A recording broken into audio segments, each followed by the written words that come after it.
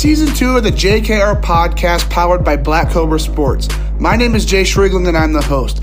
Let's dig into today's episode after a word from our sponsor.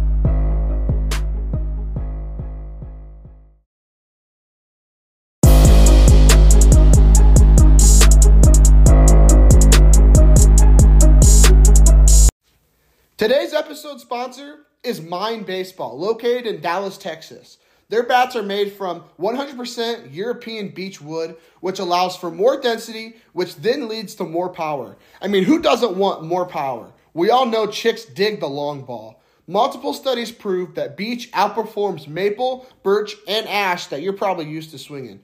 Beech wood straight grains mean for less breaks, and Mind Baseball exceeds the MLB regulations in that category. Are you also frustrated with seeing the dried paint spots on your barrel? Mind Baseball uses a family secret technique that leaves a perfect finish every time. If you set their bat next to another brand, you will make sure that you see the difference. Lastly, they also use a built-in grip to reduce vibrations. It is the same technology that is used to reduce recoil in rifles. Make sure to check them out. Go find them on Instagram, TikTok, YouTube. On Instagram, their username is @mine, M-I-N-E, baseball. Check them out, but let's dig into today's episode.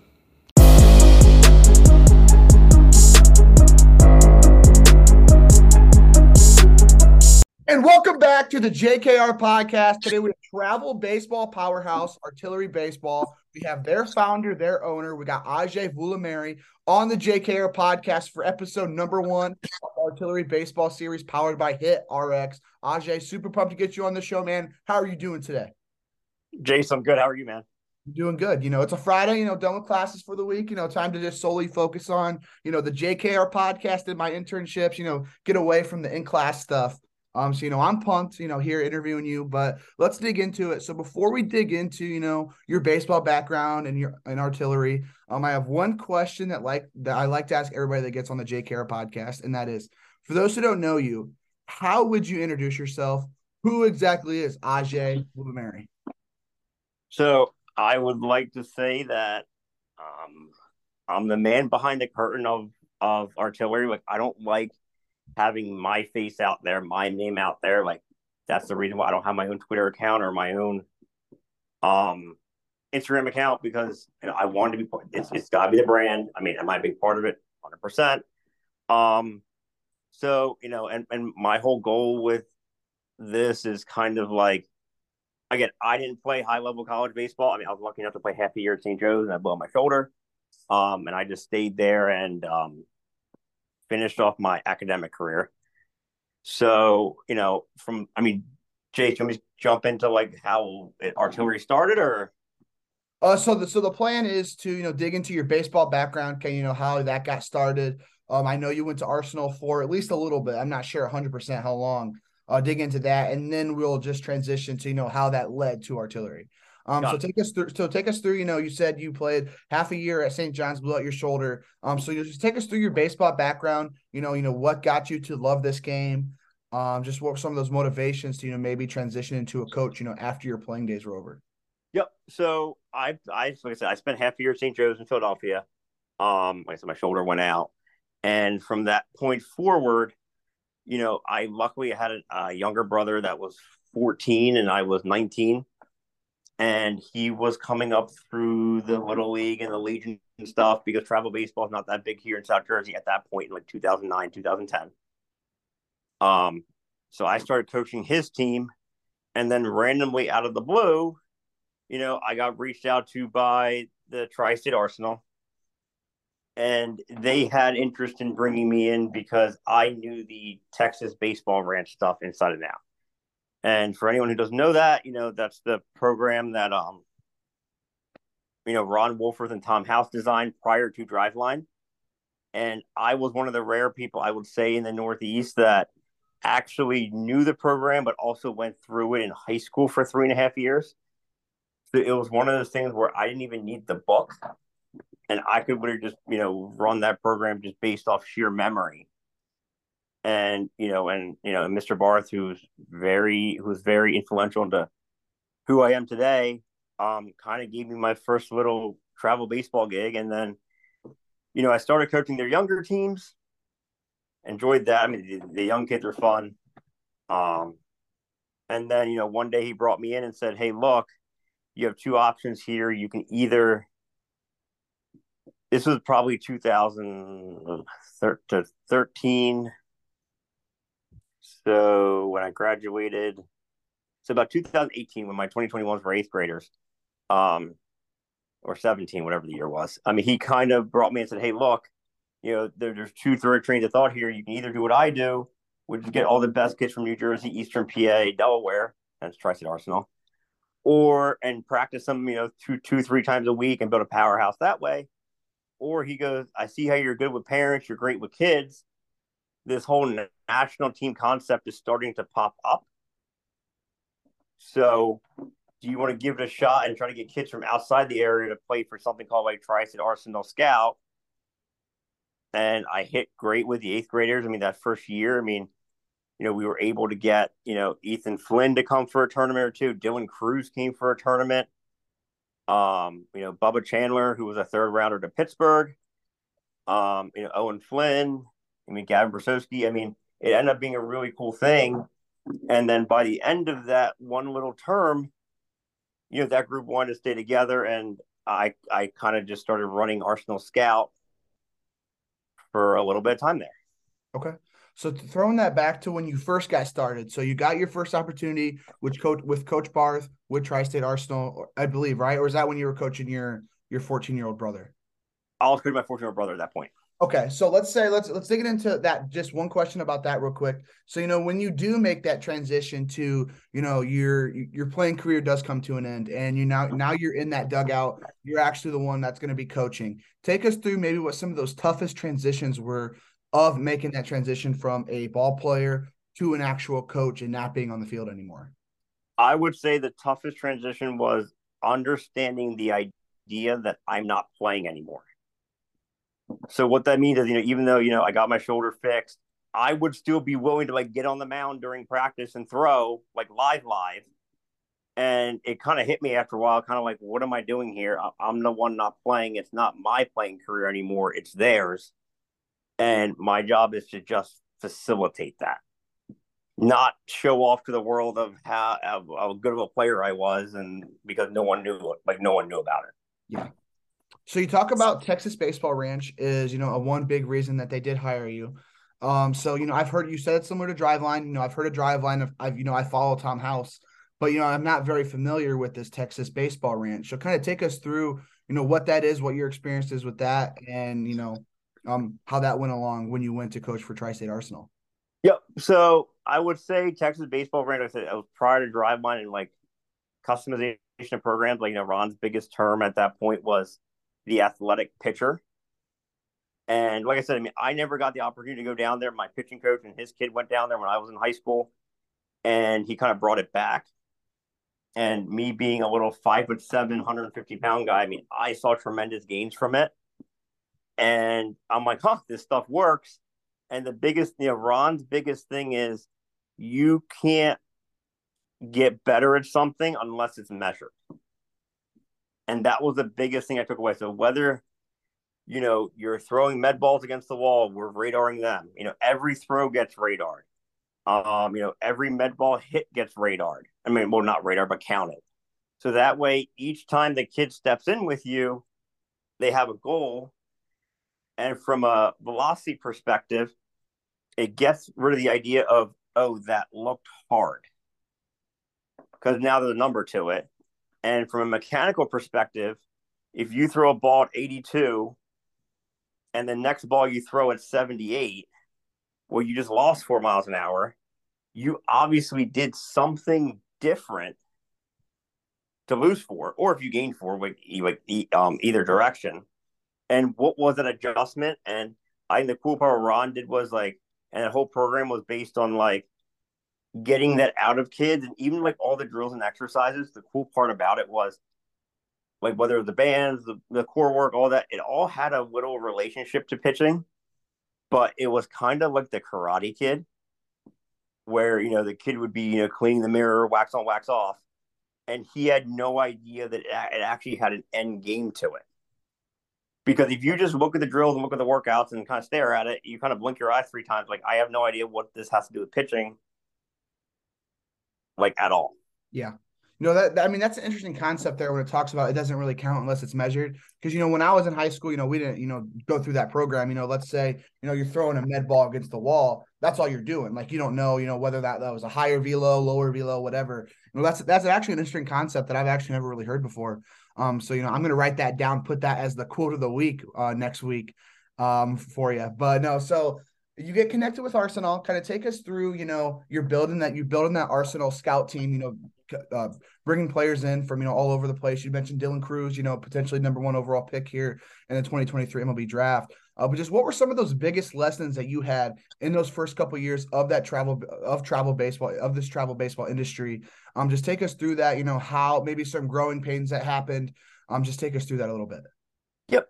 So I would say this, like, yeah, I mean, Dylan Cruz played one event. Like, I think the key to building these national teams is making sure that your eighth graders are strong every year, because that's your foundation for the future. And so what I did that was a little different was, when the 2021s were eighth graders, I didn't go and start building older teams in front of it or younger teams below. I made that 2021 grade kind of push through for 1 year. They stayed together. So then the following year, what I did was I started a 2022 eighth grade team. And obviously, I figured out all the 2021s had friends. And I just kept getting kids' friends along. And that's how the 22s got built. And then they wanted to stay together. And then all of a sudden, I started a 23. So, like, starting this spring, I'll be doing my 7th year of eighth graders with this 2027 grade. And I would say one of the things that we do differently is we do not keep the same team at eighth grade year. It's the only year we don't do that, for the sheer fact of I don't like tryouts, and I would rather try to get a bunch of kids into my bucket, whether it's for one event, 2 events, whatever it may be. And then the fall, when they're in their freshman years, when we start dialing in, okay, these are the 20 guys that we want on this roster going forward. Because I don't think it's a very good idea to just sit on the phone with someone and sell. Hey, this is who we are. We do this, we do that. I'm big on our actions are why kids stay and why parents stay. And the only way you're going to ever get a feel for that is by test driving us. Of course. Yeah. So let's say, moving it back to 2017, for that 2021 class or eighth graders, Coach Barth, he gives you that opportunity. He's like, hey, you're good with parents, you're good with all these ball players. I want you to maybe, expand away from this tri-state area to create a national/scout team. What's your first step there? Like, what's your first step going on to that, maybe going to other states, and how that slowly evolved to the point to where now, I mean, you're doing that for, 24, 25, 26, and 27 class here in 2023. Yep. So the first thing I did was, okay, obviously the list of events, and, you look at the Northeast as a whole. At that point, they were going to World Wood Bat. They were doing this PG event down south. There's only a couple. But then you go start looking into the upper Midwest echelon, Western PA, Ohio, Michigan, Indiana, where you're from, Illinois, Minnesota. All those kids at that point weren't going down south for perfect game. They were just staying at like Grand Park for PBR, or because that land's technically a PBR land. So I was kind of coming in there with, hey, here's a different model. Why don't you guys try perfect game down south? And I knew that I had something because all the teams that those kids were on didn't do that. So at first, when you got this whole thing started, I know the way you guys do it now for artillery is you guys have a lot of guest players, like you mentioned. You want to have a lot of options and have a lot of people within your bucket. Was that the way that you kind of pitched it to a lot of these players at first? Like, hey, I'm not trying to take you away from your team permanently. I just want you to come take this test drive with us, go down south, and test out what Tri-State Arsenal has to offer. Correct. That was 100% all it was. Okay. And then, so let's say, I don't know how long you were with Tri-State Arsenal, how many teams you created, but how did that transition to the start and the transition to artillery? Take us through maybe where the idea comes about and what all happened there. Yep. So, I mean, I'll keep it pretty short and sweet, and Jace, we can talk about what else happened, another time. basically when Mr. Barth sold the Arsenal as a 7-state franchise, the new ownership basically did not want to dip in their foot into the national level. And that's kind of where, and then I kind of sat back and said, okay, well, I have all these kids, and and I started reaching out to them, especially that 2022 group that was 17, because they were technically they were the first graduating class for artillery, because the 21s finished up under Arsenal. I kind of asked them that spring, saying, hey, look, we're no longer Arsenal. I'm going to change this name to Artillery. What do you guys think? And they're like, AJ, the only thing we knew about Arsenal was that Mike Trout played for them. Joe Barth ran it, and the jerseys they wore. And I'm going, huh? So I kind of built myself a personal brand and a personal name that's being able to connect with kids. And we just kind of took it and ran from there. And then, I was lucky enough that with the relationships I had with all these tournament companies, that I was still able to get into all the events I needed, because they even realized, that it was me getting all these players, not the org itself. Yeah. So, let's say, so the Tri-State Arsenal gets sold. They don't want to, do that whole national level.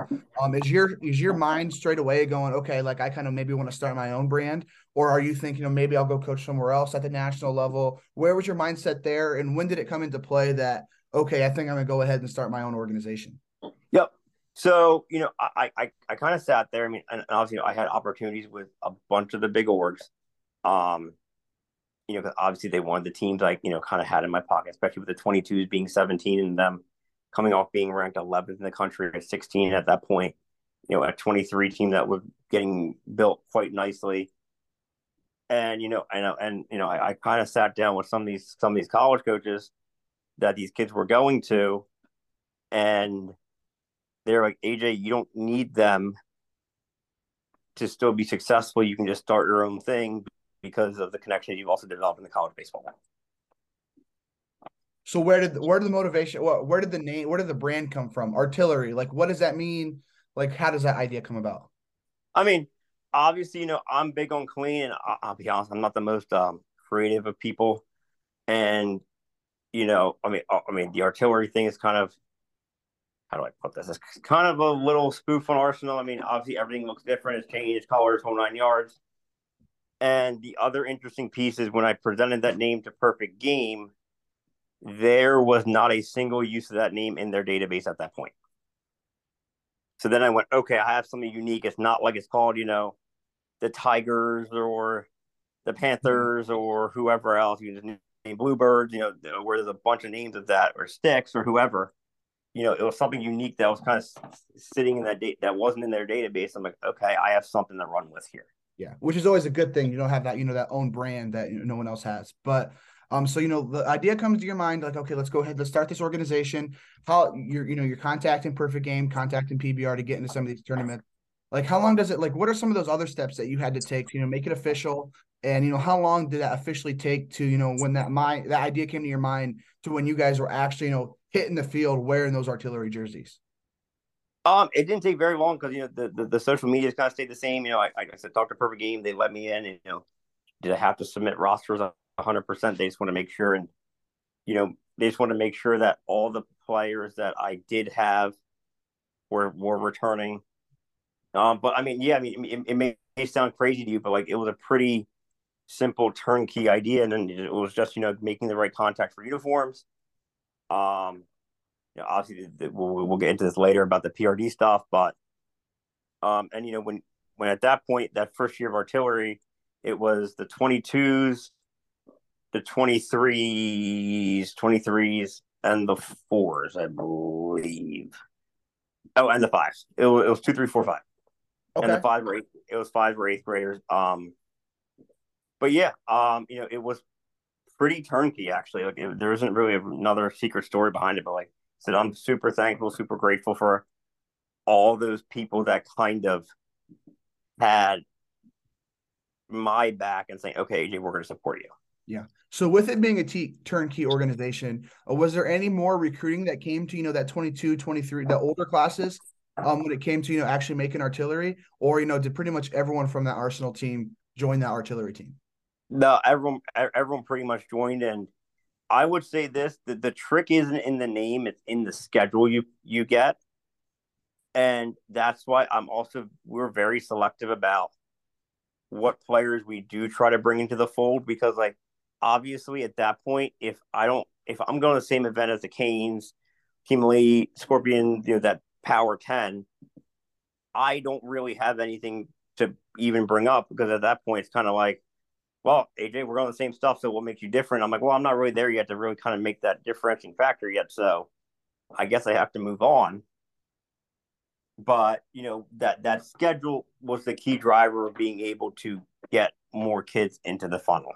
Yeah. So, you start artillery, you have the 22 all the way through that 2025 class. So obviously I'm assuming it wasn't a one-man show. So who were maybe some of those other guys on the artillery coaching staff that you brought in, and where did some of those guys come from, some of those connections? Yep. So, I mean, I got very lucky that first year or second was also during COVID. I guess I was 20. Yeah, no, it was 2021. So when was COVID? 20? COVID was 20. Yeah, 2020. So, I got a little lucky in 20 when I was still with Arsenal that during COVID, um, colleges weren't allowed to have camps or anything like that, but the NCAA did pass a rule that grad assistants and players could coach travel teams and get on the road. So that's where that 2020, my last year with Arsenal, that's where Luke Bonfield came into play. He was a GA at Tennessee at that point. Trey Harris, Fred Corral, another great mentor of mine who's now with the Reds, who was at Missouri at the time. He sent me Bryce Montes-Deoka to come coach. Butch Thompson at Auburn sent Dan Gamache, who played with the Pirates. He was their GA to come coach. And obviously, the following year, things kind of opened back up for NCAA. And I got lucky enough that they actually did have friends who were out of the game at that point. And Trey especially, sent a couple guys in that were from Georgia. And like a guy named Stephen Wells, a great friend of mine now. He's awesome. I met Jerry Patrizio, who's now with PRD. And when you only have 4 teams and the schedules were so staggered in terms of perfect game, you really didn't need a ton of coaches because one, I was going to be there all the time. We'll get the right assistants in place, and the schedules kind of work. Now, the last couple of years has been a little bit trickier, yeah. And I'm the nut job who, like, last summer left my house on June 8th and didn't come back till June 30th. And I think at one point my 16s were playing in Hoover. My 15s were making their World Wood Bat run, and I was running back and forth. Another influential president, guy name of Chris Ziola, who's out of Omaha. I mean, he's one of the more than better hitting instructors in the country. I mean, he's worked with Scott Kingery, Luke Bonfield. He's done a little bit of Judge. He's part of that teacher man group. So he knew a couple guys that that were at Arkansas State that were still playing, but they didn't really want to play summer ball. So he sent me 2 of those guys to help out, and like Brandon Anderson and Carter Holt. Okay. So for you at this point, with you being that man behind the scenes and you trying to go to all these different places to see your teams, I'm assuming you're not the head coach, correct, for these teams? Like, what are some of your job duties with that? And then where does the role of some of these, guys who are maybe, second, third in command with artillery, like, where do they come into play? So I guess on that point, part of it is whether I deem myself a head coach or not. I mean, it's always a collaborative effort.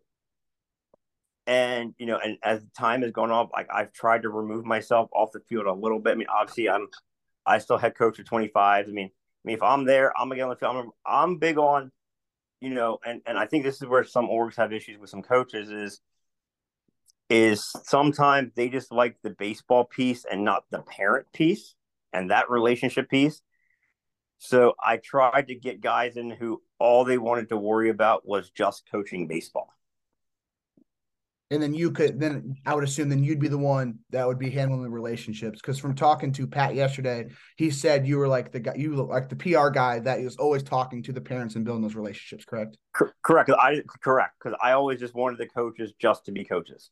Okay, cool. And, So, and from their benefit, they're showing up going, you know, oh crap, I don't got to deal with practice. I got to show up and be a good role model for these kids, hit some fungos, coach some bases, and because like I would just give them the lineup and go, here you go, guys, this is the lineup. Just operate this lineup. So I know at that point everyone's gonna be happy, and then you kind of let them go down that path on their own. okay.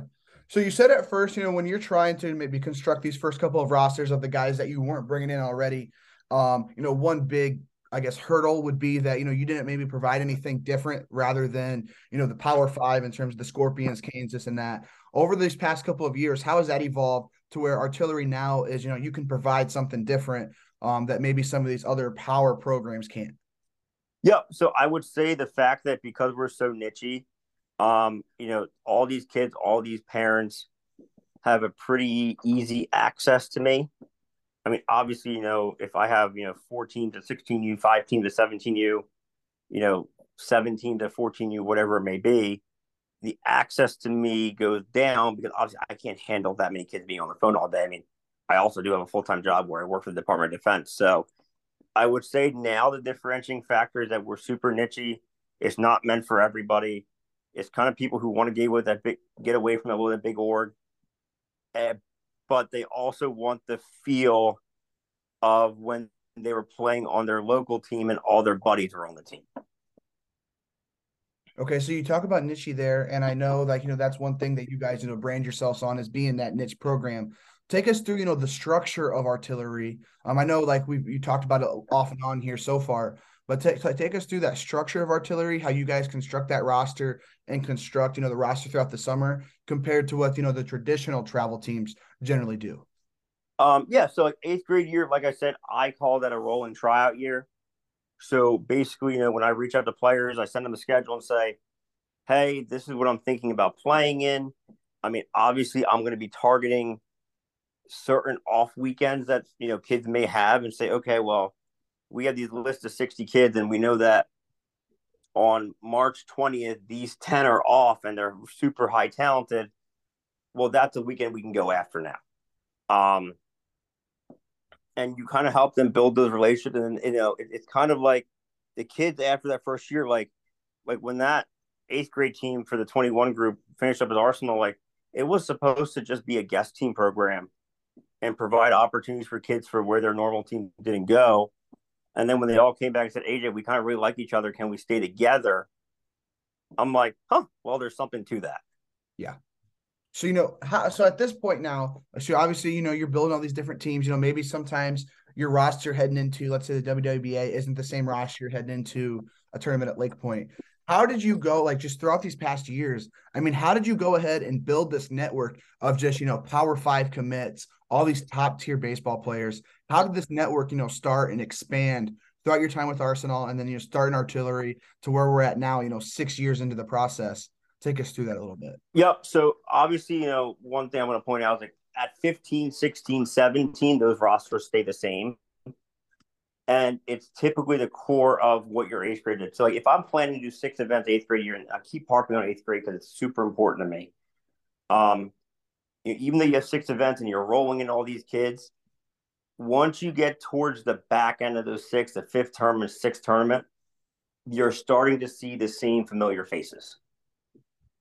And that's kind of where the model comes in for the following year. And then obviously the key is to help those kids out with college, try to get some kids off the board by the end of their 8th grade summer. And then other kids are going to want to jump in. So let's say for the 2026 class, this upcoming year, in between their freshman, sophomores years. So you're saying is your guys' roster is going to be pretty much the same from tournament 1 all the way till, July, August for tournament 6 or 7. Correct. Okay. So, how do you, obviously you guys are a great program, you guys do it the right way, but what is that pitch to those guys to when they are playing to, try to try to complete that roster for that second year. So for in between that freshman sophomore year, after they had already played for you guys for like the tryout process that way in their 8th grade summer, like what is that pitch to them to try to keep them on full term, long term with artillery? Correct. So I guess the key is every player that's highly talented knows other good players. So the pitch isn't from me. The pitch is from the kids. Because reality is, you have a player like Cameron Tilley out of Indiana. He's not going to bring in a player that he's not going to want to put his stamp on, because then he doesn't look like the smartest person out there. And I've always said this, that all these kids are smarter than you think, and they all want to play with really good players. And if you let the kids do some of the work, they're going to be able to close deals better than I can. So I know Pat talked about yesterday a little bit in terms of, that guest player. So let's say you guys are, going through a tournament and maybe you're missing a guy on the roster, maybe he has something going on, some pre-existing priorities or whatever. How do you guys go about, maybe filling that role within that roster? Yeah, so a perfect example is, in when my 2023s were 16, our shortstop went down with an injury. And obviously, with artillery not having second team, you can't just pull somebody up. So literally the conversation was, I went right to those kids and say, hey, look, we need a shortstop right now. Who do you know? That's not coming to who's not coming to this to that following tournament. Mm-hmm. And have you had problems in the past with that? Maybe guys who are, maybe they're playing for, let's say, some, another national team. They're like, oh, let's try out artillery for one weekend. Is there, maybe a struggle there at all? In terms of maybe some hesitance? In terms of, like, let's say, one of your ball players, let's say for the 2025 class, your shortstop gets injured. You need to find a replacement for him. And, you're reaching out to a guy. And at this point, throughout the summer, if you're a top tier shortstop, you're probably playing in those WWBAs, Lake Points, Hoovers, Carry tournaments, this and that. Has there been, maybe hesitance of trying to get a ball player who plays for another national program to come for you for just one weekend? So I wouldn't do that. I would personally, like, let's use World Wabat, for example. I'd look and see who are the 400 teams in there and see if I can't, in the top of my head, or the kids in their top of their head, go, oh, look, this team from Connecticut's not going. I wonder if they're off. And if they are off, we just hit the jackpot, because I say this, no matter a local team, small team, little league team, whoever, every single one of those teams has at least one good player. And my concept's never been, let's amass all this talent from one little area. It's like, if there's 12 below average teams out there that have one superstar, well, you put those 12 together and you kind of hit the jackpot. So it's continuously looking for providing players opportunities who may not have that with their current team. Okay. So, this goes on. When you're having guys from, I know you mentioned in that other podcast, you have guys from, 12 to 15 different states. I know you got some Indiana guys, Ohio, and then all the way up there in the Northeast as well. How do you kind of go about building this culture within your teams when a lot of these players are, coming from all these different types of communities, cultures, et cetera? How do you kind of go about, building that bond, building that team culture? Yep.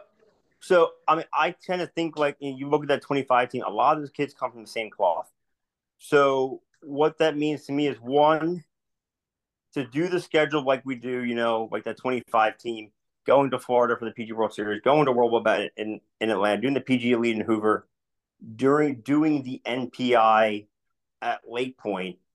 Obviously, their families have to come from a considerably, like, well-off background. So that's the first piece of it there. And to create the culture, I'm big on putting kids in group chats, letting them BS around, let them get to know each other. And obviously the key too is, you commit, for example, one or two kids to Virginia, you're going to end up with another 3 or 4, because a lot of these kids want to play with their future teammates, because they might be the lone Virginia guy on their team, or Tennessee or Auburn or Kentucky or Miami or Michigan or wherever. And that's the kind of the culture piece. Like, mean, that 25 team, I mean, we did, get some kids off the board on our own, but a lot of the other ones came on their own because they saw an opportunity to build like future friendships and potentially find their future roommate. Yeah. Which is a great thing. I know that here in Indiana, I mean, the Midwest Canes, Indiana Bulls. I mean, they have a ton of guys who are headed to the same schools, and I'm sure you know those rosters a little bit. But digging into like the coaching structure here. So when you do have, let's say, a coach for that class of 2026, so they're in between their freshman sophomores years, still have 2 years of travel baseball beyond this summer. Does your guys' coaches stay with that same age group, or do they still, or how exactly does that work when it comes to actually coaches for artillery, in terms of coaching the same teams or maybe coaching different teams?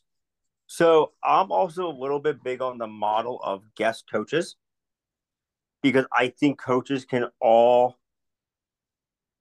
tell a different story. Now, I mean, is there system? There is some system, still some structure set up within the teams. And then, like I said, I don't like. I'm not sitting here, going, "Hey, Johnny, you're going to be with this 2026 group for the next 3 years, or I'm going to stay with the fives." We all kind of just jump around, and especially because some of these guys do have full time jobs, they can't make everything. So just like how I'm reaching out to eighth graders, going, "Hey, here's my schedule. Let me know what you can come to." I'm doing the same thing with coaches. Okay. Which is completely, I mean, unique. I mean, obviously you guys are doing a great job at it with, being ranked number one in one class and, top. I know you guys are ranked again in another class as well. So obviously it's working out for you guys, but that is unique when it comes to, the traditional travel baseball world.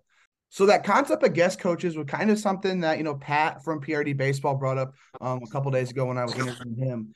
So let's dig into, how you got connected with Pat, how you got connected with PRD Baseball, and how you guys work, hand in hand throughout the summer. Yep. So basically, Pat Gironi, awesome dude. He's the head coach at Ranney High School, and that's the same high school that AJ Gracia plays at. That's 23 going to Duke. So his dad actually put me in touch with him because one of the transition struggles was, I've always told people how I had the roof of the house that everybody wanted, but never built the house. So obviously, you want a pretty cool foundation to sit under. And the nice thing about Pat is, he does go to a lot of the national events, but he also understands what his lane is. Like he wants to be more on the training, the development side. Still put together some pretty kick-ass teams, but he never wanted to go into the national world. Just like how I never wanted to go back into the local regional world. So it was kind of a match made in heaven because he did something that I don't want to do, and I do something that he didn't want to do. And, I don't think anyone's ever tried this model where there's two brands under one umbrella where they kind of run parallel to each other, but they have a lot of similar goals, but also some of the goals that are different. And it kind of just worked out for the better. And, we're able to, we don't really share players too much because our goal is, we're both in World Best for both of us to make a Final Four. Are there tournaments that I do that he doesn't 100% because his kids aren't willing to travel 5 times in the summer. So they do have to do some regional stuff. And for me, having, after I left Arsenal to start artillery, I started coming back into the Northeast because obviously, I didn't want to run into Arsenal's footsteps, well, not their footsteps, but their feet because they were so, they were a regional powerhouse. So I wasn't going to try to grab kids from the region because that would, in theory, hurt them a little bit.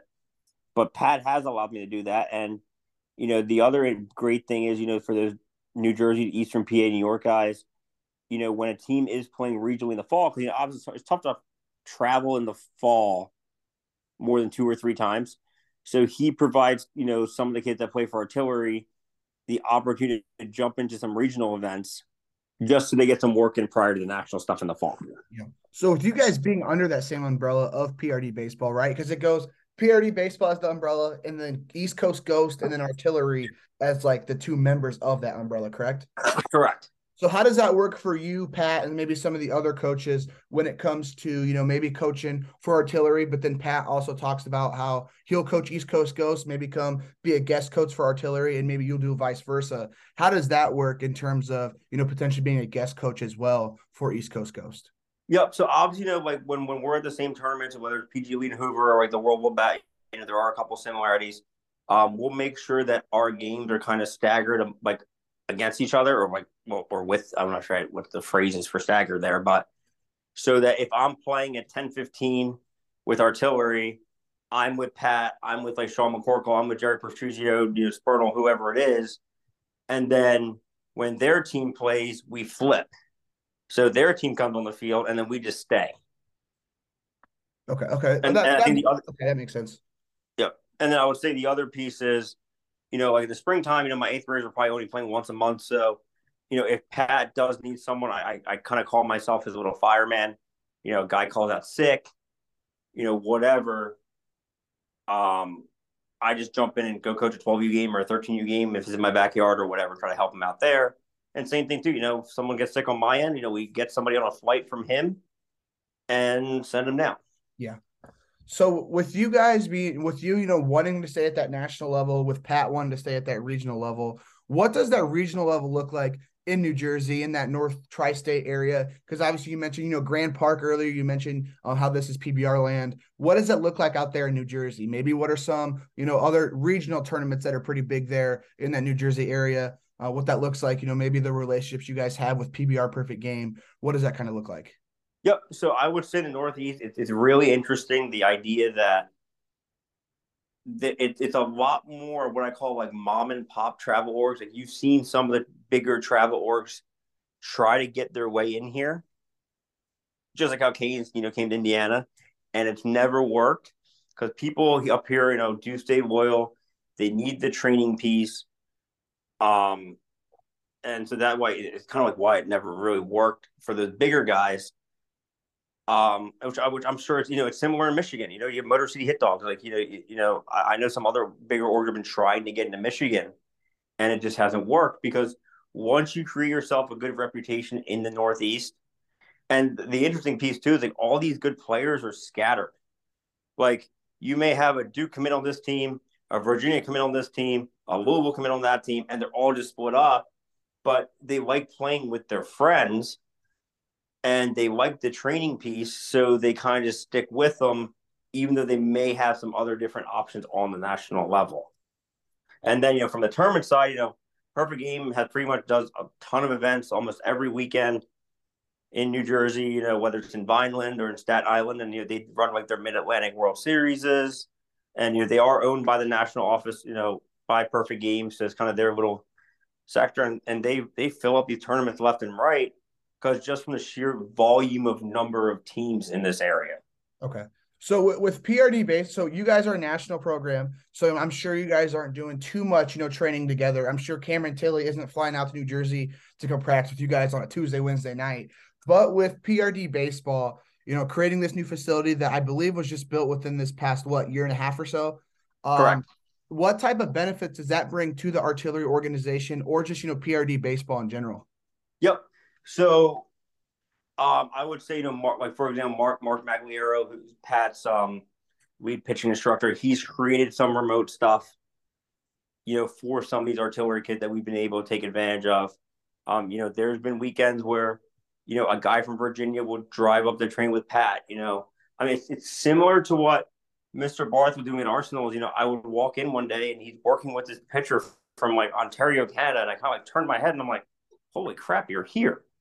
But I would say the remote piece that Mag's been doing, there's some hitting instruction remote work that they're doing also that the artillery guys can tap into. But I would say this, like more on the artillery side, like all these kids kind of have their own trainers, and some states are easier than others.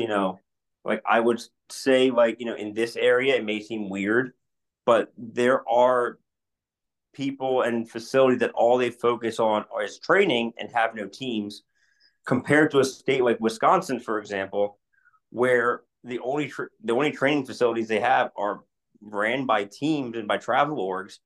So, like for me, for example, getting a kid out of Wisconsin is super hard because if he does want to play full time for me, well, he can't go find a place to train if he ever chose to do that. It's way harder. I'm sure. So let's dig into the schedule piece here a little bit. I know you said like that's one of the main things that draws in people. Like if you have a schedule that's just full of these big time tournaments, all these big time teams are coming to, players want to play for you. So what goes into that schedule making process? Like how far in advance are you scheduling here for this 2023 summer? What does that kind of look like? And then what are your goals as you're looking at all these different types of tournaments to go to? Yep. So the first piece I look at, honest to God, is kind of where that Power 10 I was talking about, kind of like I kind of get their schedules first, see what they're going to, see how it fits. Because I'm big on going to stuff that only matters. Because here's reality is that I don't have a guest playing policy thing in place or anything like that. So if I'm covering the big stuff, and for example, you have a kid at Ty Thompson's caliber on the 25s, if he wants to go play regionally for somebody for a weekend that we're off, someone's going to pick him up. Yeah. So I feel like my kids can become guests for others to fill in their holes once they are full time here, and they're kind of doing me a service also indirectly because then I don't have to worry about it. So what goes into not having a guest player policy where I'm sure, all these other power programs have, oh, well, you can't go guest play here, can't go guest play here. Like what goes into that mindset and that strategy to not having a guest player policy? Yep. So my biggest thing is the biggest pet peeve of mine is when, for example, I try to go recruit a player and then the coach comes back and starts screaming at me going, that's my guy. I hate the phrase, that's my player. So I feel like this is a service-based industry. So we don't own people. And I think travel orgs and other owners feel like they own players, but they're paying us to do a service. So my thing's always been if you go play for somebody else and they're doing a better job than I am and you think the grass is greener on the other side, go ahead. Because again, I've always, me and Pat have always been preaching, we want to be different. And I think, that's one of the biggest issues in travel baseball is parents and players kind of feel a little bit of a blind loyalty to people.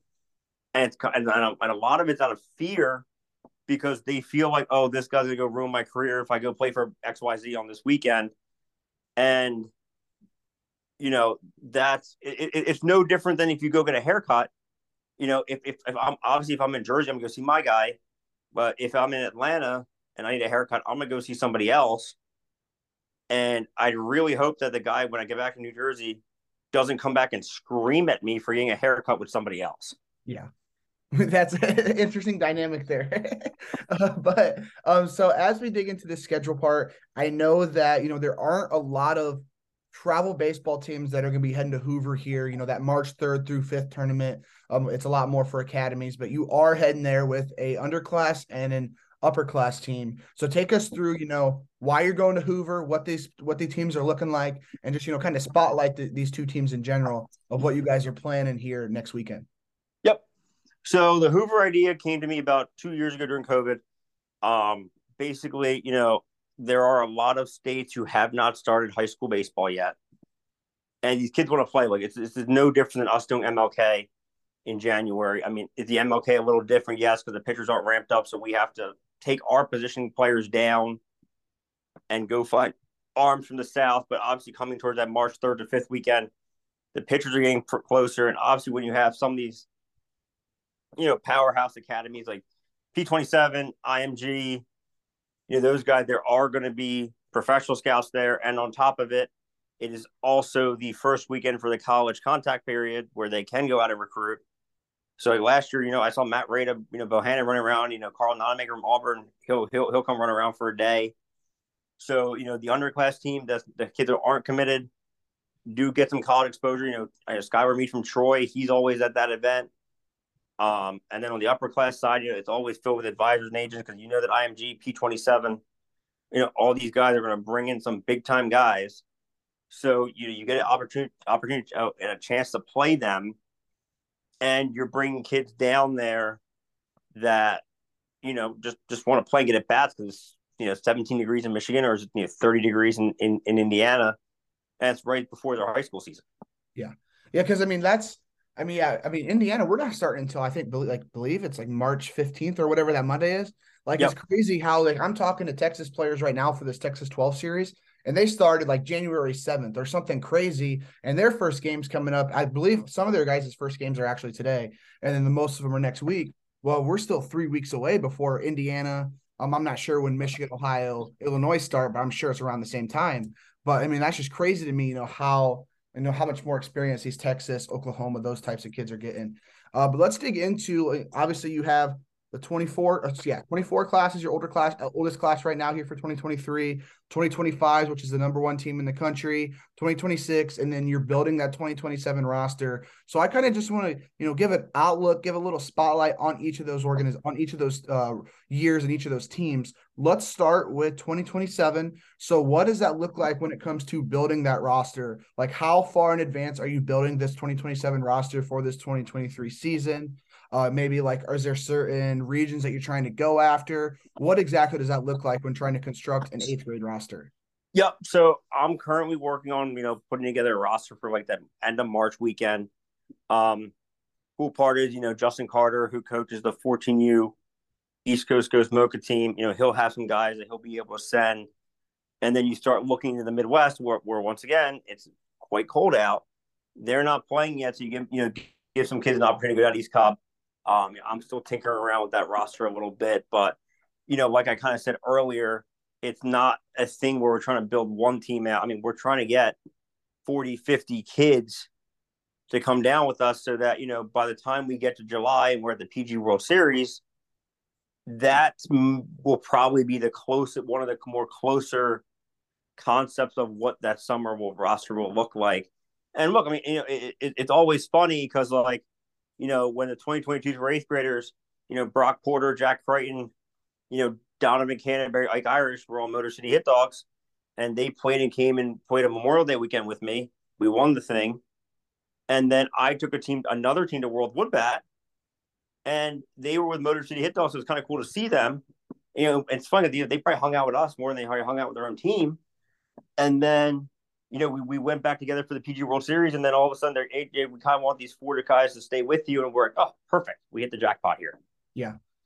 So at this moment right now, you said you're still working on that 2027 roster. When it comes to, your 2026s, 2024s, we'll wait last to dig into 2025. But for those teams, well, I guess start with 2026 here. So let's say at the end of last summer, how close is that roster you brought to your last tournament to the roster you're having now for this summer for the 2026? Yep. So the 2026s, that was also another partial team from Justin Carter, who coached a 26 Mocha team last year. So he brought over guys like Nick Bradley, who's going to Auburn now. Ajay Sacento going to Duke. Sal Garcia is going to Duke. Michael Hanna's going to Virginia. Alex Familari will fill in a little bit. He's going to Duke. Bennett Bishop's going to Duke. He brought in Ethan Lee. Actually, Bishop played here. And then, like, I came back around with, like, the artillery guys who played in the spring, with the Tristan Yearmans of the world. He did bring over Jason Allenbear, who's going to Indiana also.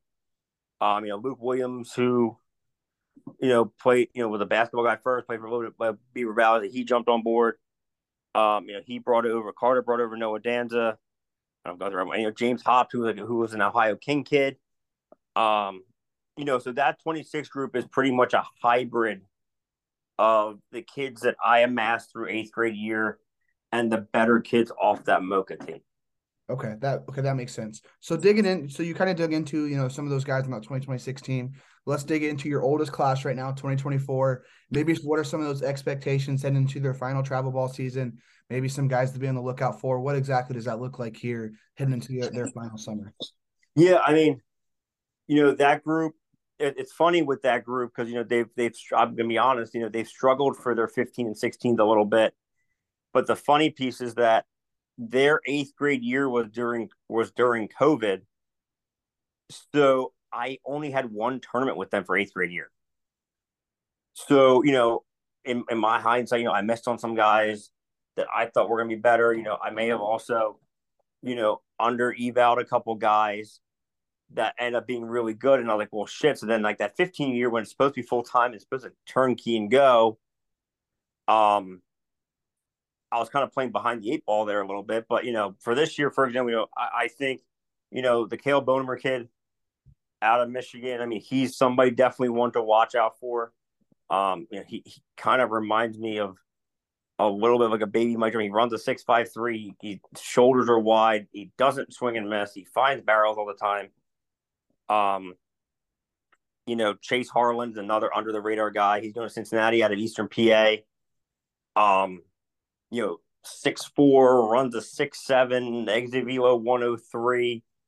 He's just another, kind of under the radar. I mean, Bryce Meckage, who has kind of hit himself a little bit in North Jersey. I mean, he'll be up to 94, 95 this year. I mean, he's going to Virginia. I mean, this roster, I mean, 1, 2, 3, 4. I mean, there's like 5 or 6 Virginia commits on that roster, and they're kind of having a chance to play together. Like Luke Dickerson, another infielder. Matt Hansen, the electric bat. Arm wise, you have Owen Yarusi out of Western PA going to Auburn. I mean, I'm probably just talking way too much right now. But No, you're good. I know. I love this. But that group is pretty much really brand new for this year. And, I did a lot of, we did a lot of work in the fall. You have like the Gavin Kelly kid who's going to West Virginia, might be Mr. Do It All. And, we went out of our way to go get those higher end guys who are a little bit under the radar, but they're really, really good. And those, some of the guys you're going to be like, all of a sudden, everyone's gonna say, "Holy shit, Bryce Mack is through 95 miles an hour," or like, or like a Trey Gregory Alford from Colorado going to throw 95. And there's a guy like Cone James, the UVA catcher, that a lot of the world doesn't even know about. So that group is it's super high level, but the cool part is it's all kids that want to have a chance to get drafted, want to have a chance to have that opportunity because they've been kind of tucked away for a little bit. Yeah. So digging into, that last class we went digging into 2025s. So, number one team here in the country. I know you've mentioned on that other podcast, I think I read it somewhere else too, that they weren't even, what was it? Not even top 40 last year. They were ranked like 45th or something like that. So take us through that journey from, going from the beginning of last summer, not being even ranked in the top 10, top 15, whatever, to where they're at now, being the number one team in the country. Just take us through that whole team and that journey from getting to number one in the United States. Yep. So, again, 8th grade year, I don't put a lot of stock in the rankings, but, you look at that 25 team right now, 1, 2, 3, 4, 5, 6, 7, 8. 8 of those guys, 9 of those guys played at some point their 8th grade year. And when I reached back out all of them in July, they're AJ, we want to play together. All right, well, now I have a lineup of 9 studs. And, all of a sudden then you have like a Ben Peterson with a torch out of Western PA, who's a catcher, gets to commit to UNC. Then Thomas O'Connell goes to UVA. Then Caden Hathaway goes to West Virginia. Quinn Bentley gets to go to NC State. Cole Hewitt goes to Virginia. Mikey Casino goes to Tennessee. And then all of a sudden, then you can kind of start looking out there and going, okay, what am I missing? Nikki Becker commits to UVA. And you're okay, what am I missing? It's like, okay, that's where, you reach out to a Ty Thompson because that you do have the players. The ranking doesn't matter. And then he comes on board. And then other of those high-end kids. So then I start talking to Ty, going, Ty, who do you know? And he's like, well, I like this kid over here. I'm like, okay, let's try to go get him. And then the other UVA commits end up going and get 3 other ones like that. And then all of a sudden you're on a roster of 6 UVA guys and 4 Tennessee kids and a couple NC States, a Wake, and Ole Miss, and, like 3 West Virginias because they want to play together. So, like, the key was to first get those core guys off the board school-wise because then I knew it was going to lead to others. Yeah. Which is a great strategy to have there. But when it comes to, a lot of these guys coming from, a lot of different areas, I mean, at that point, I mean, you guys do have what, just a mix of like 5 or 6 teams that consist of that 2025 roster when it comes to commit wise. What is that culture on that 2025 team in terms of, the relationships these guys have built? What does that look like on the day-to-day basis? Just take us through that culture of that 25 team. Yep. So it's really interesting and cool. Like, one, from a baseball brand perspective, I mean, I'll be honest with you. I mean, that first tournament at Lake Point last year, we went 1-3, and we were all kind of looking at each other like, oh boy, it's going to be a long summer for 4 more events. So I dug into my little Joe Barth playbook and said, okay, you know what? You guys are going to have to earn the right to hit, and we're going to steal bases, and we're going to play small ball. And it led to us winning the PG Elite in Hoover with us bunting 39 times over 8 games, and all the kids had to buy it. Like, it didn't matter if Caden Hathaway was up, Hagen Wright was up, Ty Thompson, Quinn Bentley, you name it. First, second, nobody out, we're laying it down. Man on second, nobody out, we're laying it down. We're stealing third with 2 outs, which is highly unconventional. But, they bought, I mean, I'm a big math percentage guy. And, if your best hitter is going to hit 375 to 400, maybe 450, there's only a 40% chance that guy's going to get a hit with 2 outs. So, everyone says, worst thing ever is making the last out at third. But whether he gets thrown out at third, or he pops up, or he strikes out, or hits a ground out, it's the same thing. But, you move the third baseman over because you're stealing it, and then all of a sudden he hits a little, what would be a routine ground ball, and it gets through. And all of a sudden it's a cheap run on the board. And, the biggest thing culture, what I told them is, let's do it the artillery Ajay way, get you guys a couple runs early. It's a little untraditional, but now everyone's relaxed, and now you're in the 6th inning, 5th inning, and it's 7-0 all of a sudden because you let the kids hit. And now the pressure's on the other team because, you look at all the other national teams, they don't practice. So, we kind of do a lot of stuff on the fly. Pat Gironi's done a really good job of putting a system in to steal bases because these teams don't know how to defend a bunt. They don't know how to defend a steal. And it gives you an opportunity to go get cheap runs, which is kind of cool. And then I don't know how this happened, but even that 23 group, I mean, they all got along like really well. This 25 team gets along really well. Like, they talk to each other all the time. They hang out together. For a lot of these kids, sometimes when they come from, especially into some lower level teams, they don't really have friends because there's no kids at their caliber. And when you put kids of the same caliber together that kind of come from the same background, well, now they like each other because, like, some of these kids now, as sophomores, are their number one pitcher, on their high school team because they come from smaller areas. And their real friends end up being these guys. So you end up, for them, part of it is, our biggest thing with that team is having fun. I mean, God, we had Floofy, the little pink octopus, as our mascot in the summer. And then all of a sudden I show up to a game and there's Pickle Rick there running around the field. And I'm like, oh my God, what did I do? But they're having fun with it. It keeps them loose. It keeps the pressure off of them. And, and I think, sometimes that group, it looks so untraditional, but they're just literally having fun. And the funny thing is, other teams just get so distracted by it that they're worrying about that and not worrying about the game in front of them. Yeah. So with all these different teams, I mean, you have 4 teams. I'm assuming 20 guys per team, so 80 players in general. I'm sure the majority of those guys, are committed to a Power 5 school. Obviously, as you gave me the Artillery 2025 roster, that's pretty much all it was just Power 5 guys. For you, like, is there a certain role that you play or help in when it comes to the whole recruiting side of things?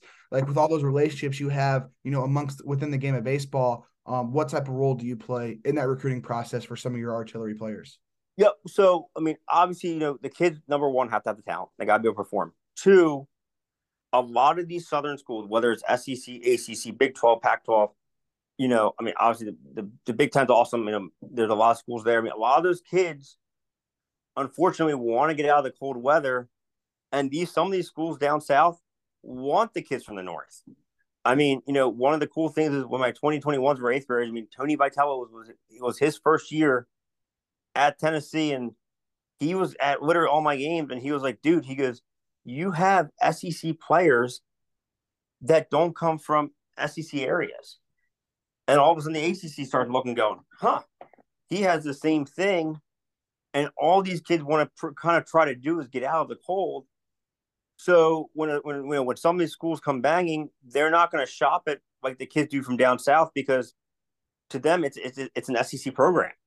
It's the best baseball. Or it's the ACC. It's the best baseball. I mean, well, look, I mean, honestly, to me, Michigan made a great run a couple of years ago. Coach Backage did a great job there. But there's a lot of kids in Michigan, like a Blake Grimmer, who just doesn't want to stay in 30-degree weather, or like I like Irish or Brock Porter.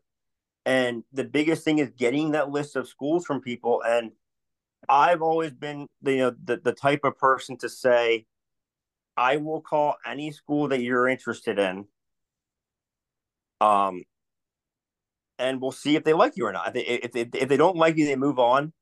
And deep down, all these kids, for whatever reason, have a number one school. So my job is to try to at least get them in contact with a number one school. And after that, it's kind of a little bit out of my hand. I'm not going to pitch the kids.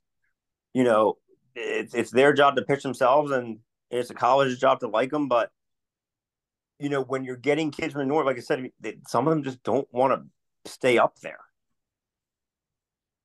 I mean, and a lot of kids just want to be different. Yeah, of course. And, from both of us, being northern guys growing up in that cold weather, I mean, I think it's safe to say northern people are, just born a little different, when it comes to that. So, why wouldn't an SEC school want a guy from the north? But no, so digging into my final question here on the JKR podcast here for you. So obviously let's talk about, we've talked about the past, how you've built artillery. What vision do you see for this future, heading to 2023, but then even beyond that, the next 3, 4, 5 years or so? What is that vision that you have for that artillery program? I'll be completely honest with you. I mean, having 4 kick-ass teams is pretty cool. I've never had a vision meant to be bigger, because A, I have a full-time job, and B, I don't want to go like to me, like having the other teams can come off as money makers, and I don't want to do that. If I can have 4 teams this year, all ranked in the top 10, and rank doesn't matter, or get 20, 30 kids committed, or whatever the number may be, then that's the cool part about it. And it's just going to keep running itself. And we started doing some scout days in some different schools. That's a way to get some outside kids just involved a little bit. And then and Pat does a great job with that stuff. I mean, he introduced me to Rawlings, so all the kids are gonna get Rawlings gloves this year. And and Pat's doing a lot of the admin stuff that I didn't like to do, and can kind of help us focus on what we're both really good at. And like I said, I like seeing the kids. Like, I think it would bother me if I had a team playing a 5 tournament schedule and I never got to see them. If kind of like that makes sense. Yeah, 100%. So I guess I got one last question here that can kind of just pop into my head. So, obviously you've built this program great to where it's at. What would your advice be to, maybe a coach who's coaching for another travel organization, but kind of wants to go out on his own? What would that advice be for them as they're, maybe trying to start their own travel baseball organization? Yep. So it's twofold. I think number one is you have to get away from the idea that it's my way or the highway. And you have to be willing to give options to people. Like, the reason why Caleb Bonemer's been here for 2 years now is because his 15th year, he was on the regional team that had a full schedule, and he goes, AJ, can I only come to a couple events this year? And I went, okay, sure, no problem. Knowing that he's there for the future. And, and the other piece too is don't be afraid to be told no. And, that I think that's big. Giving options. Don't be scared to be told no, because you're going to be told a lot in this business. And from a coaching perspective, I would say the biggest hurdle is when you have like that 25 to the 4s or the 3s or the 6s, and you have all these Division I commits, and you were never at their level. Don't ever assume, don't just assume that you can just roll them out there because they're going to Tennessee or going wherever, going to Auburn, going to Michigan, Kentucky, Virginia, Miami, North Carolina, wherever, that they don't want to be coached, because they actually do want to be coached. And, just make sure you have your ducks in a line, because all these kids can see right through your BS. So as long as you can develop that trust factor with them, they do want to be coached. They do want to listen, and don't just think like, oh, because that was probably my biggest hurdle was, you see, like, I don't know, for example, like Bubba Chandler walk in front of you, and you're like, oh, Bubba Chandler probably has it all figured out. He doesn't really need me, or any of these kids. Um, they do want to learn. It's just I think some coaches just get hesitant and think, oh, we'll just roll them out there and they'll figure it out. Because I do think there has to be a teaching component to this, and obviously creating that short-term culture of only having the kids there for the weekend. Any teaching opportunity you have, don't be afraid to jump in there and say something to a kid. Now, just like I said, make sure you're right. Don't just BS them on something, because they do want to listen. Yeah. All right. Well, there we go. That's the end of the JKR podcast here for you. End of episode number 1 of the Artillery Baseball series. Super thankful for you coming on the show. Thankful for you, working with me here and creating this Artillery Baseball series. I do want to wish you the best of luck, going into this year, as hopefully you guys keep that number 1 ranking in 2025, but also, the 2024, 26, and 27 teams having a bunch of success as well. Like I said, just thanks for coming on the show. And, I'll definitely be following you guys throughout this summer. And again, like, we'll be having another series coming up with beyond, the class of 2025, but then other players that you've had on Artillery as well. Thanks for coming on the show. And there we go. That's the end of the JKR podcast. What you think? That was awesome, dude. I'm glad for you to have me on there, man. It was fun shooting the shit with you. So.